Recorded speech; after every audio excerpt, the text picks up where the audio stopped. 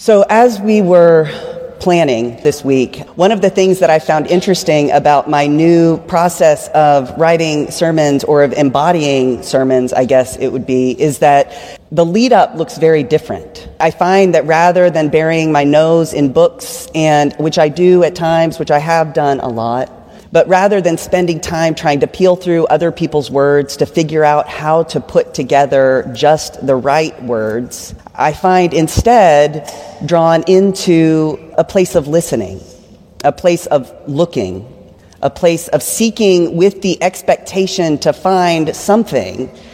And yet even still, every time as I sit down and pray, leading up into a worship service, as I sit down and pray for the words to be put into my mouth and those that I should not speak to be taken out, I have a moment where I feel like I'm doing a little bit of a leap. It's like trust fall, but with no clear evidence that there's anything there to hold.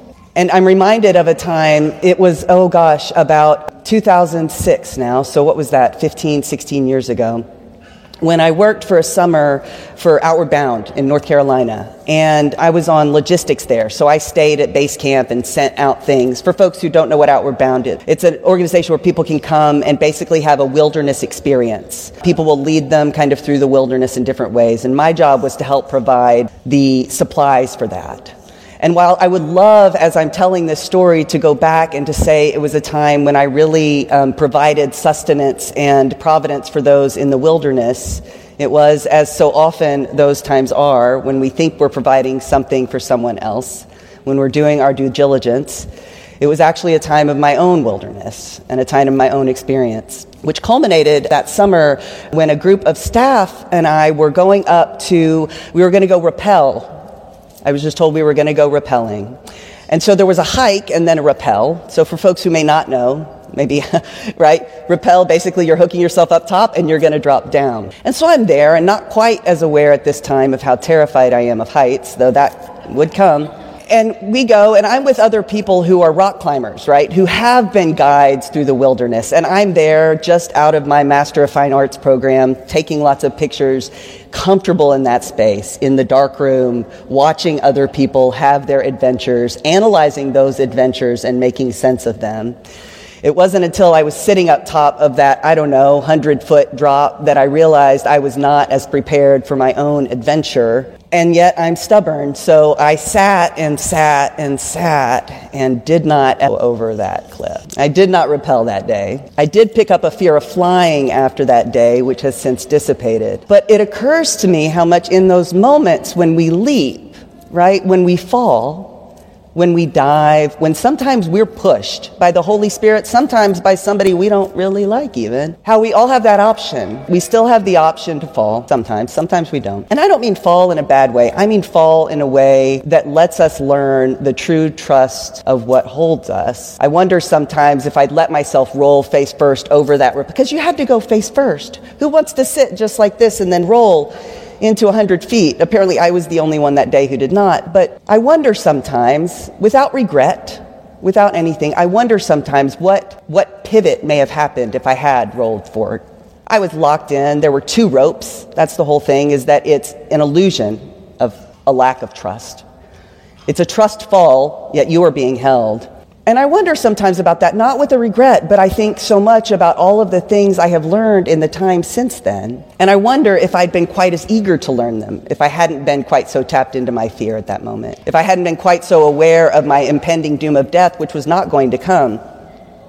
I wonder if I'd leapt, if maybe I'd been a little more courageous in ways that, as I'm learning now, my lack of courage in that moment was the exact gift that I needed, because I have learned every single time since then, in all of those leaps, whether large or small, that there is a victory over that moment when I didn't have the courage. There is always an opportunity to leap again. And time and again, every time and again, it is that Spirit who nudges, whether in the form of someone pushing or a pulling or of me just learning that I can trust whatever it is that's holding me to hold me. The Spirit is always guiding through. And as we move through this season of Advent, and as we move toward Christmas, as we move toward the birth of the holy into the world in a new way, I wonder if we might be able to look at our own lived experiences through this lens, not of regret, not of the moments when we wish we could have done more, not in those moments when we're really proud of all we did, but in those moments that see all of those things, all of those moments that form us into who we are, and bring us into this present moment so that we can take it all as the holiness that it is. Now, what does that have to do with Luke? Well, as we were forming today, as we were talking about a title, as I sent Sherry, or maybe Jen, a title, I was drawn to the idea of praise at the table. I don't know what that means, I thought, as I sent it, but we'll see what happens on Sunday. And what occurs to me in the Gospel of Luke, and one of the things I love so much about Luke, is the way it manages to hold this very strong focus on the lived experiences of people, on the bodies of people. As I mentioned a couple of weeks ago, when we talk about Luke, it's a gospel that is written predominantly for a Gentile audience, and yet they're being led by people who were Jews, who had an understanding of Jesus, who was a Jew. But this is breaking out into a new audience of people. It's new folks who don't necessarily have the same understanding of Scripture that the Jews do.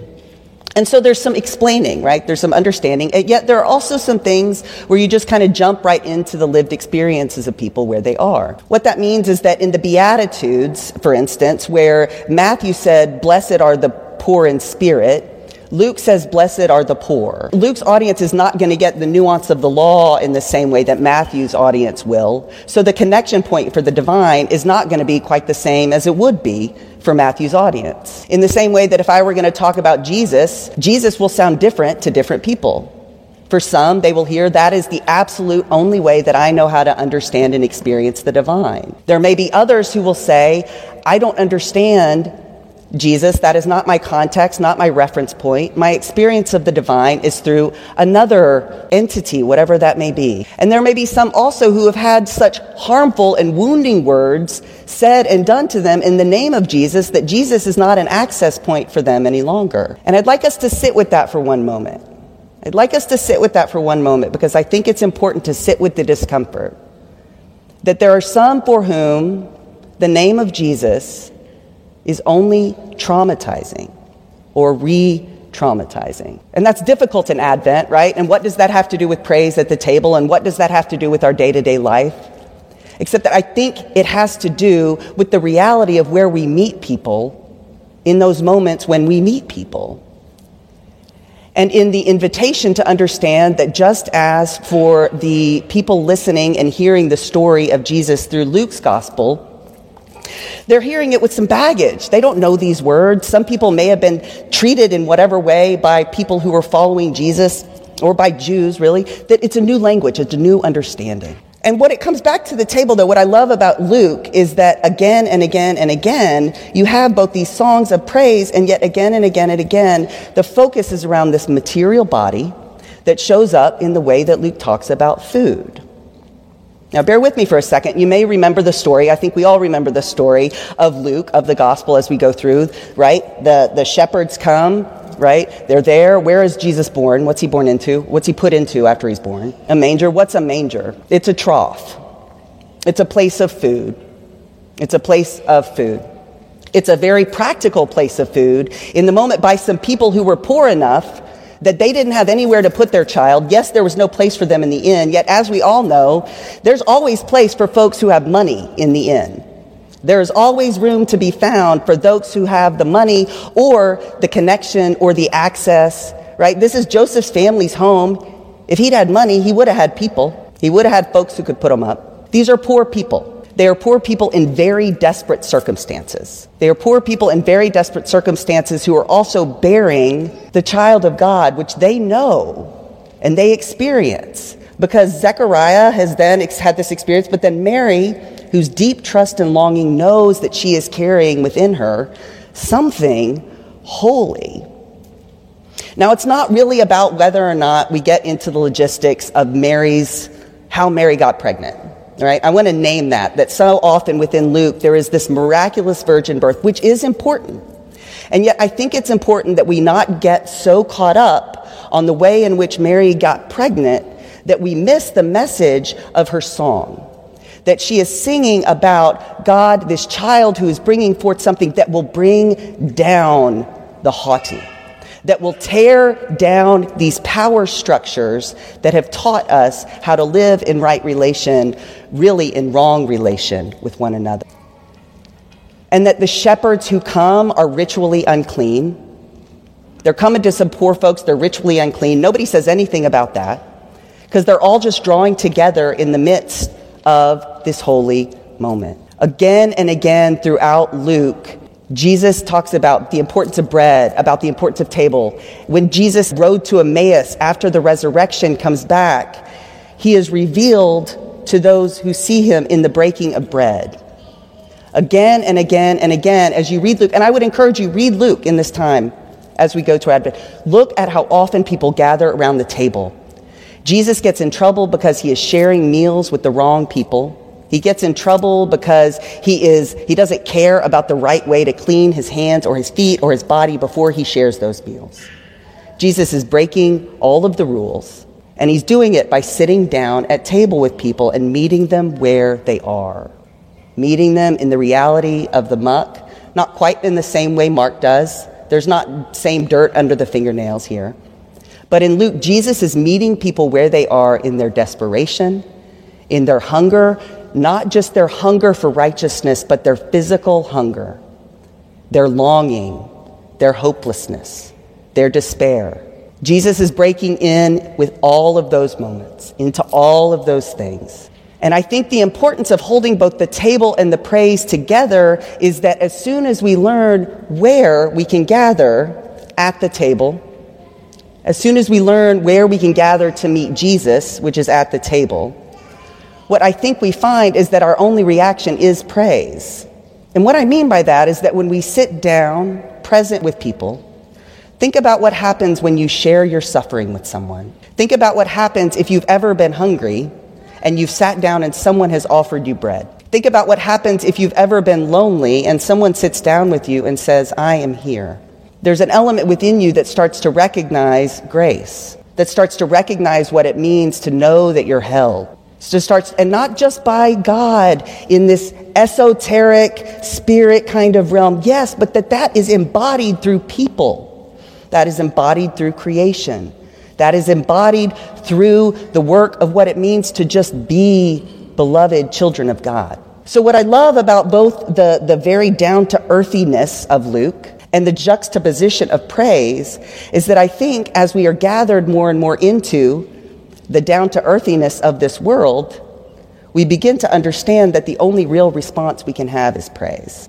I found that if I sit down at a table with people and we share a meal, even people I disagree with, if we are willing to sit down to share a meal with the understanding, the Spirit moves every single time. Every time. But it takes that leap. It takes that fall. And y'all, I got to say, even as I started this sermon, I didn't realize I was going to tell the story about the Outer Banks. I did not know that story was going to come. And yet, as I think about it now, I realize we are all at that precipice. We are all sitting there together on that 100-foot drop, waiting to see if we're going to go or we're going to stay. There's not a wrong decision one way or the other. We're going to learn one way or the other.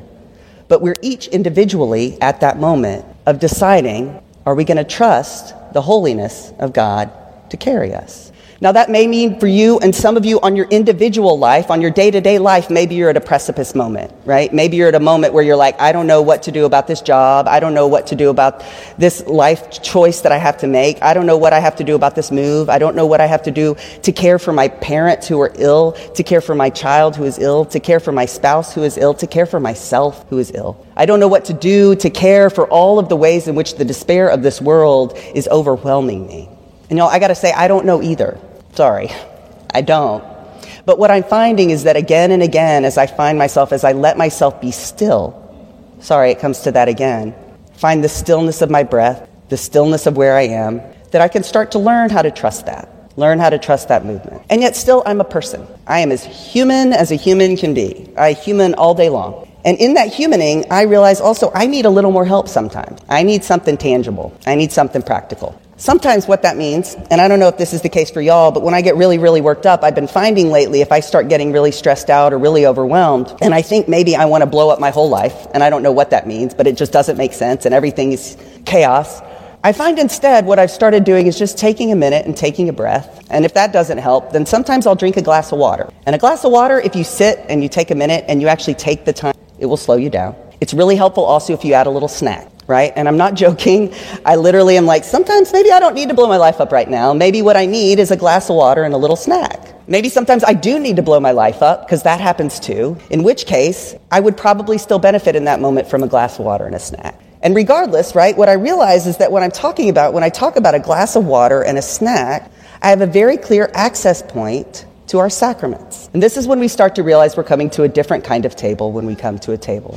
Because our sacraments, which were enacted by Jesus, when we talk about baptism, we talk about communion, these were things he participated in as an invitation for people to also participate in. Not because they needed to do right, not because they needed forgiveness of their sins. That's not what we're doing in our sacraments.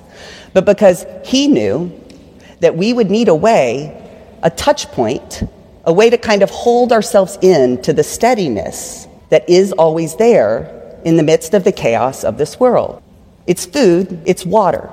Our baptism reminds us with water that we are beloved, that we are held. Communion reminds us of the sustenance we are given within our bodies. We have a way to remember the life and ministry of Jesus, especially to remember that he did all of the things that he did in a body that was as human as yours and mine.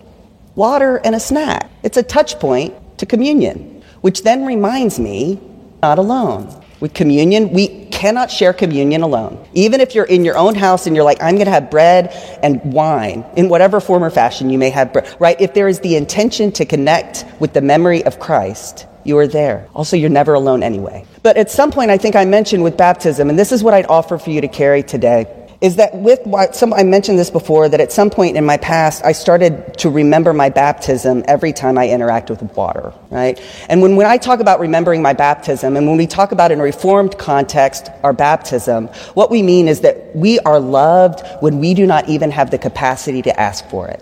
That's why we baptize infants. Infants do not have the capacity to understand the grace of God. We don't either. We just get older and have the arrogance to think we do. We baptize infants as a sign that God's love is the only thing that we do not have the capacity to ask for that, which means that as much as I may want to fight against it, I cannot outrun my belovedness. Neither can you, none of us. But what's amazing about remembering my baptism every time I interact with water is that I start to realize how much I interact with water. So it may be a rainy day, right? And there's the downpour that reminds me that I am loved.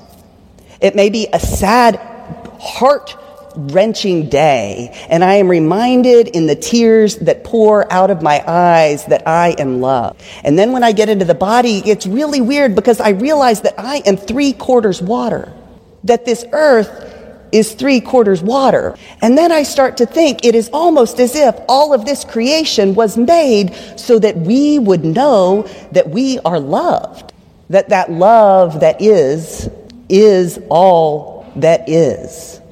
And then I get to enjoy that at table with my friends.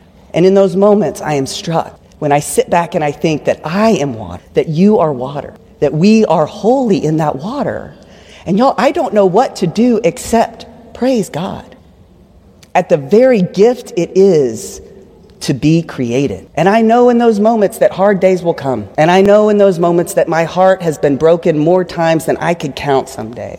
And in that same time, I'm able to see the breaking of my heart as a breaking open to the holiness that is within, and an invitation to the holiness that comes throughout. So whether you're able to take that leap off that cliff, or whether you need to sit up top for a little while longer, may you know that whether you're on that rock or held by air, that you are held by a love that transcends all that is.